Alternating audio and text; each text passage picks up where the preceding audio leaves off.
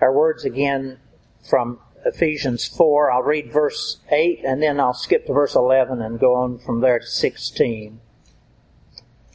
Verse 8, therefore he said, this is Christ, when he ascended on high, he led captivity captive and gave gifts to men.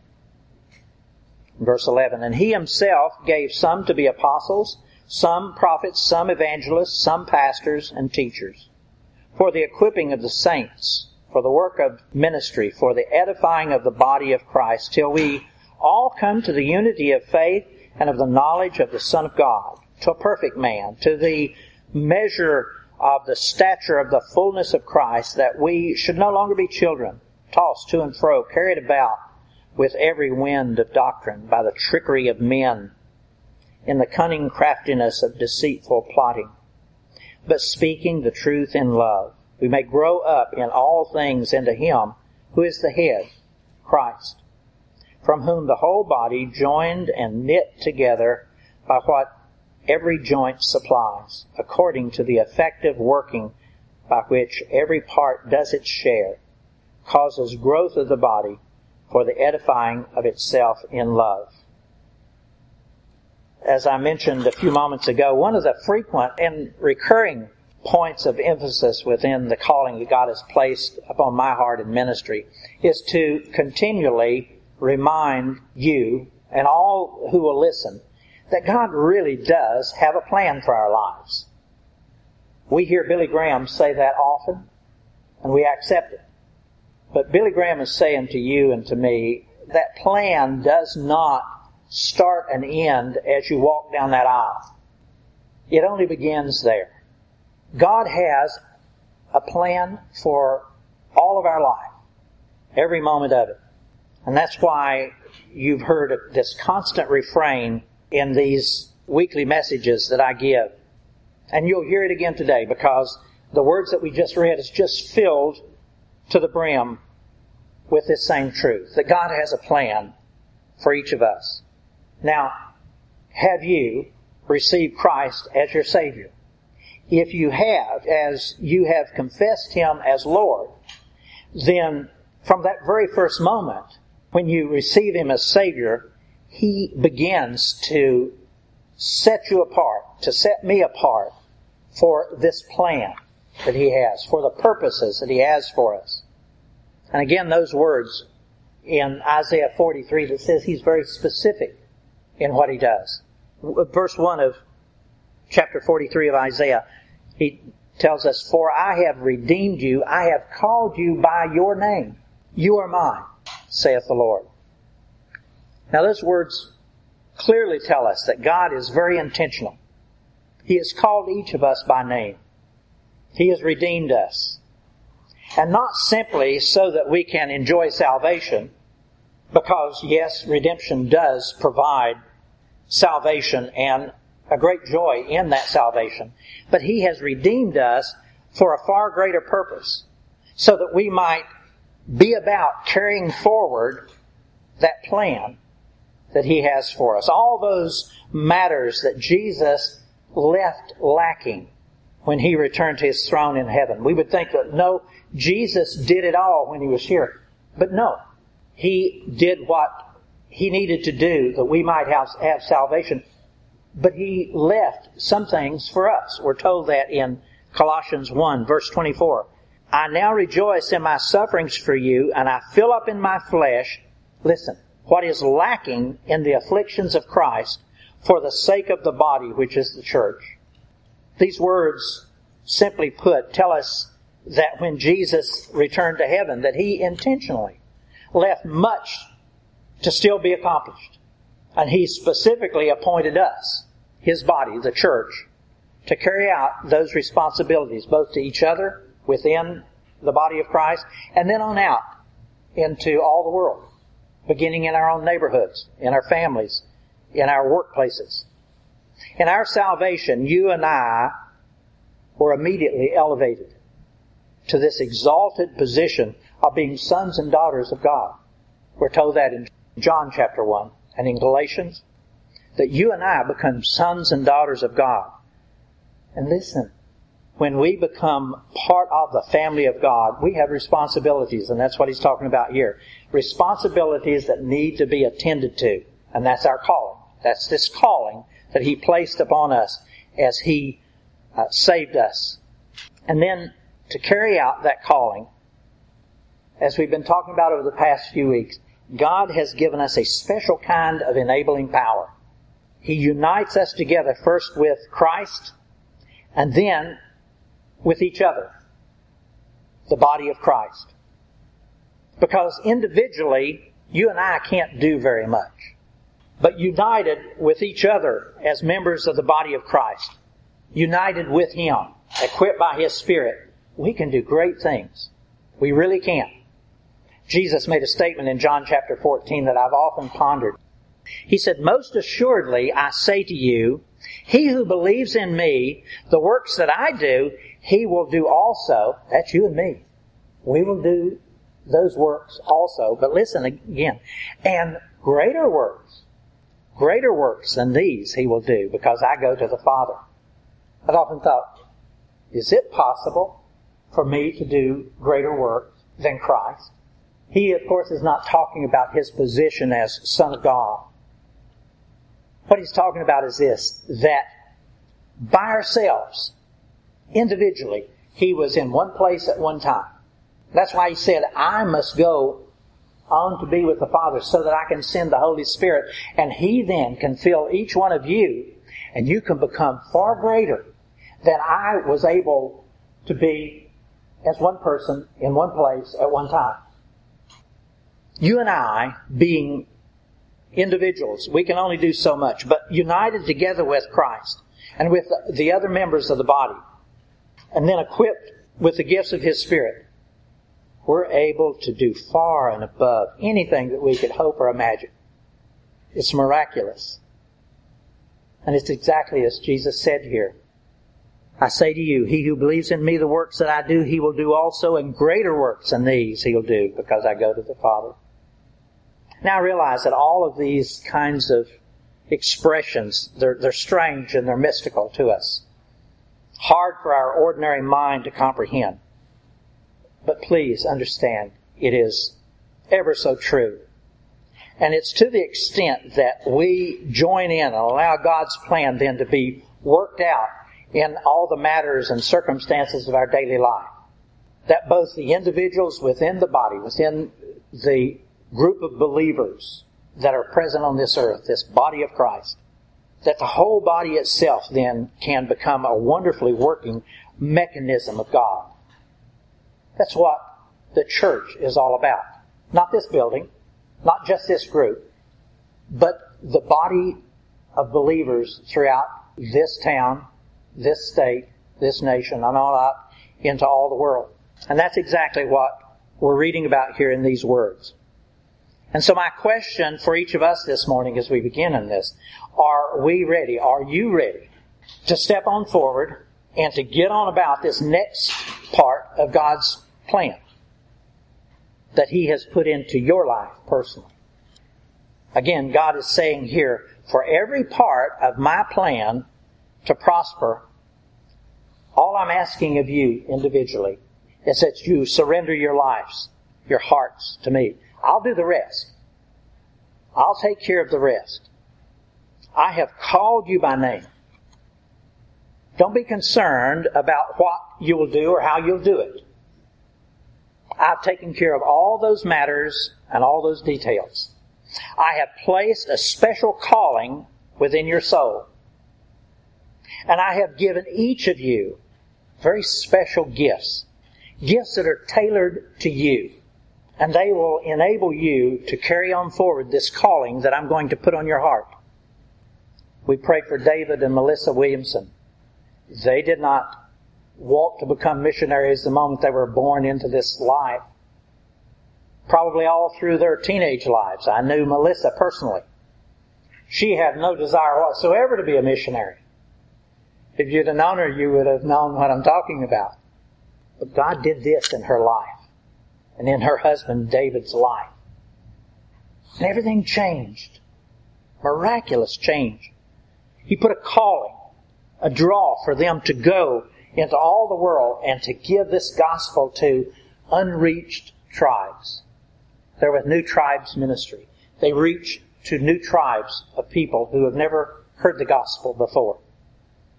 So God puts this calling up on your heart, and then He equips you to carry out that calling. And as we know from 2 Peter 1, you and I have been given everything that we need for life and godliness to carry out all that God wants us to do and to be. And so God says to you and me, He says, I want some of you to be apostles. That's what this word says here. I want some of you to be apostles, to go out with great authority and to declare all the good news of the kingdom of God. I want you to establish churches, and I want you to establish Bible studies, and I want you to establish missions. And then others of you, I want to be prophets, filled with this living word that I've placed within your minds. And I'm going to give you the unction to give forth my word to everyone that you encounter.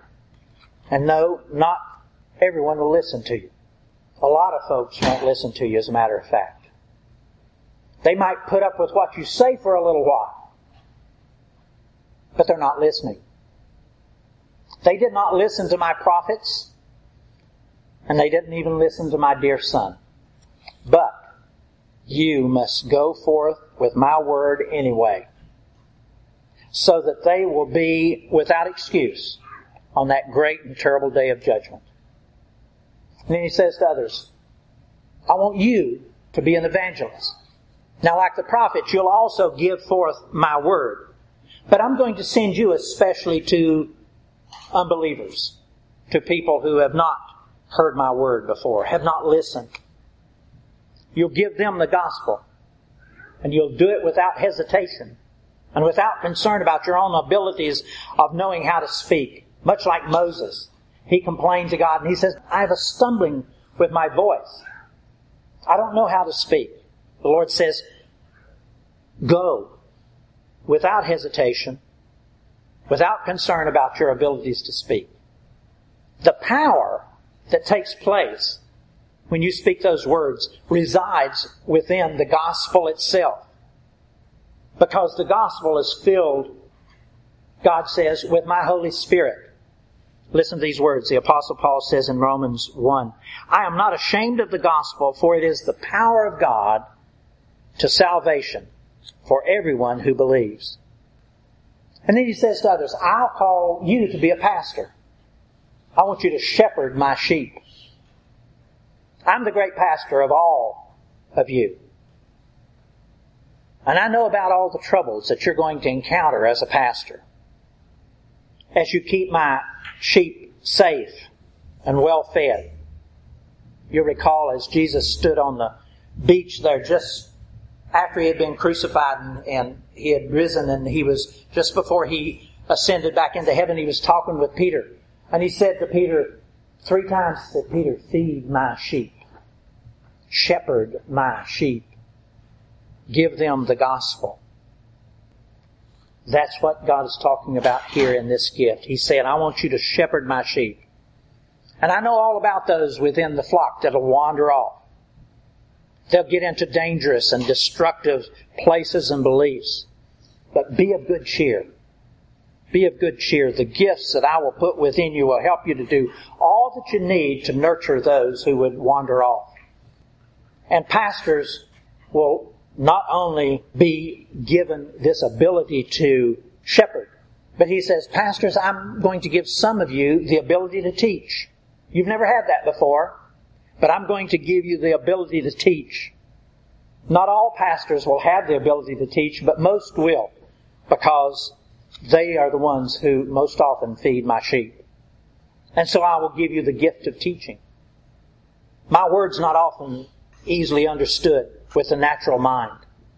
But with your spiritual gift of teaching, my word will become clear as you speak it into their lives. God is saying, I'll give many other gifts. Most of those are listed there on that spiritual gifts inventory that we passed out earlier. He says, so that the church may go forward and be established. I'm going to give some the gifts of leadership. I'm going to give them the gift of administration because they're going to need to know how to organize and run the church. Now to others within the church, I'll give gifts like that of faith. Other gifts like wisdom and knowledge.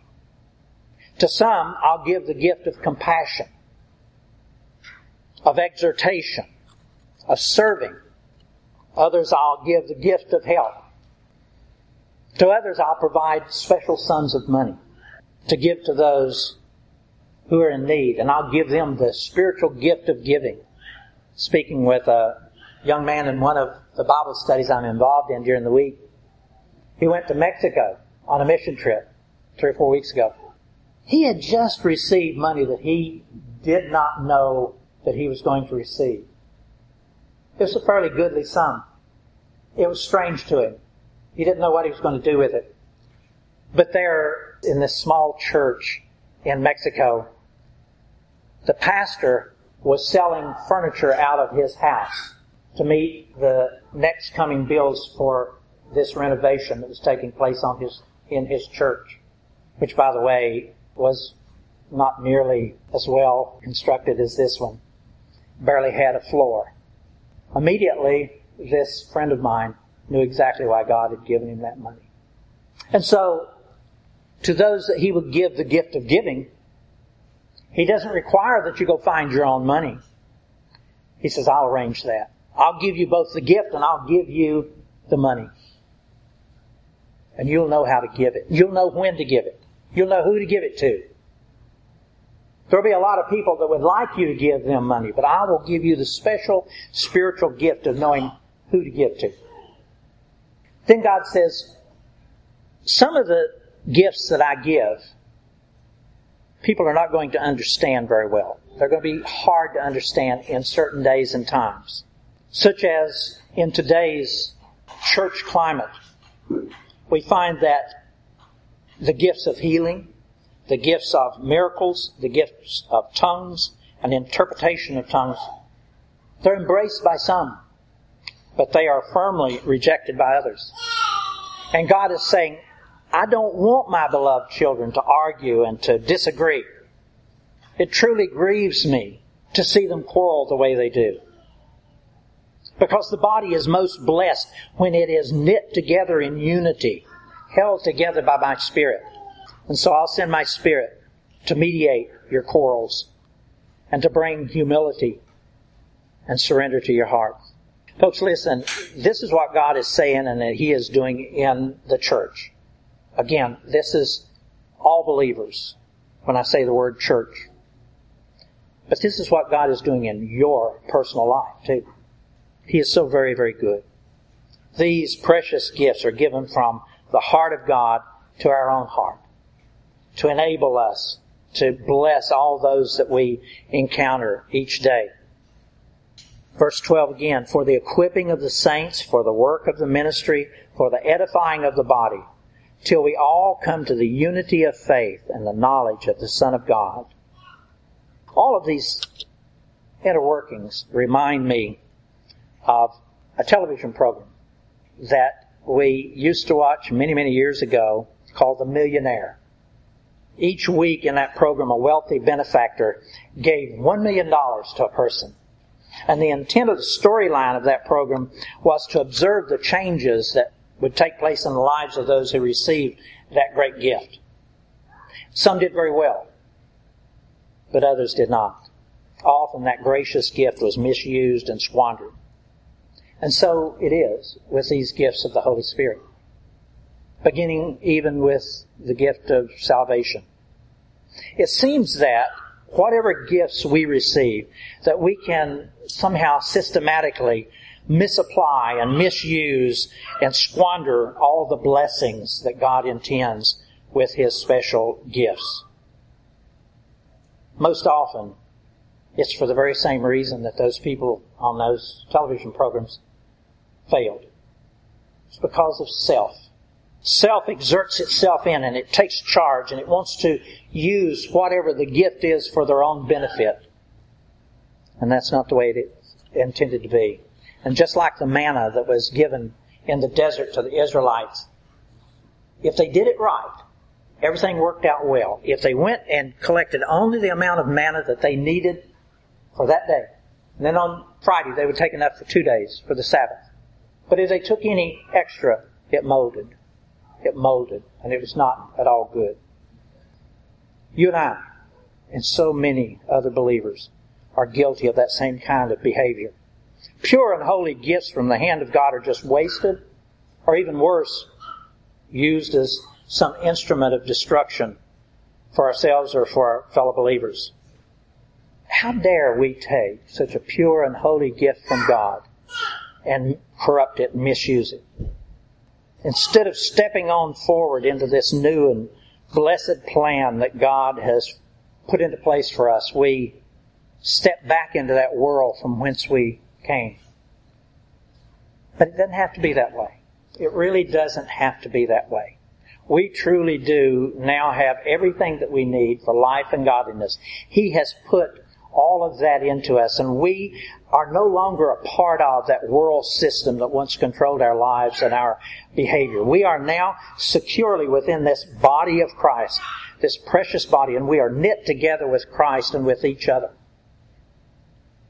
And God has some expectations of us.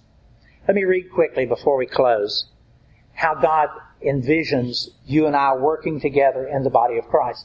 And what He correlates it to, is us with our own members of our own body. Listen to this. This is in 1 Corinthians 12, verse 12.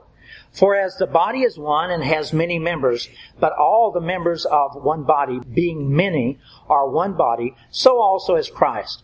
For by one Spirit we were all baptized into one body, whether Jew or Greek, whether slave or free, and have all been made to drink into one Spirit. But in fact, the body is not one member, but many. If the foot should say, because I am not a hand, I am not part of the body, is it therefore not of the body? And if the ear should say, because I'm not an eye, I am not of the body, is it therefore not of the body? If the whole body were an eye, where would the hearing be? If the whole body was hearing, where would the smelling be? But now God has set the members, each one of them, into the body just as He pleased. And if they were all one member, where would the body be? But indeed, there are many members, yet one body. The eye is not to say to the hand, I have no need of you. Or again, the head to the feet, I have no need of you. There, then, should be no schism in the body, but that the members should have the same care for one another. If one member suffers, all the members suffer with it. Or if one member is honored, then all the members rejoice. Now you are the body of Christ, and all members individually. Folks, God intends us to be one, without any schism whatsoever in the body.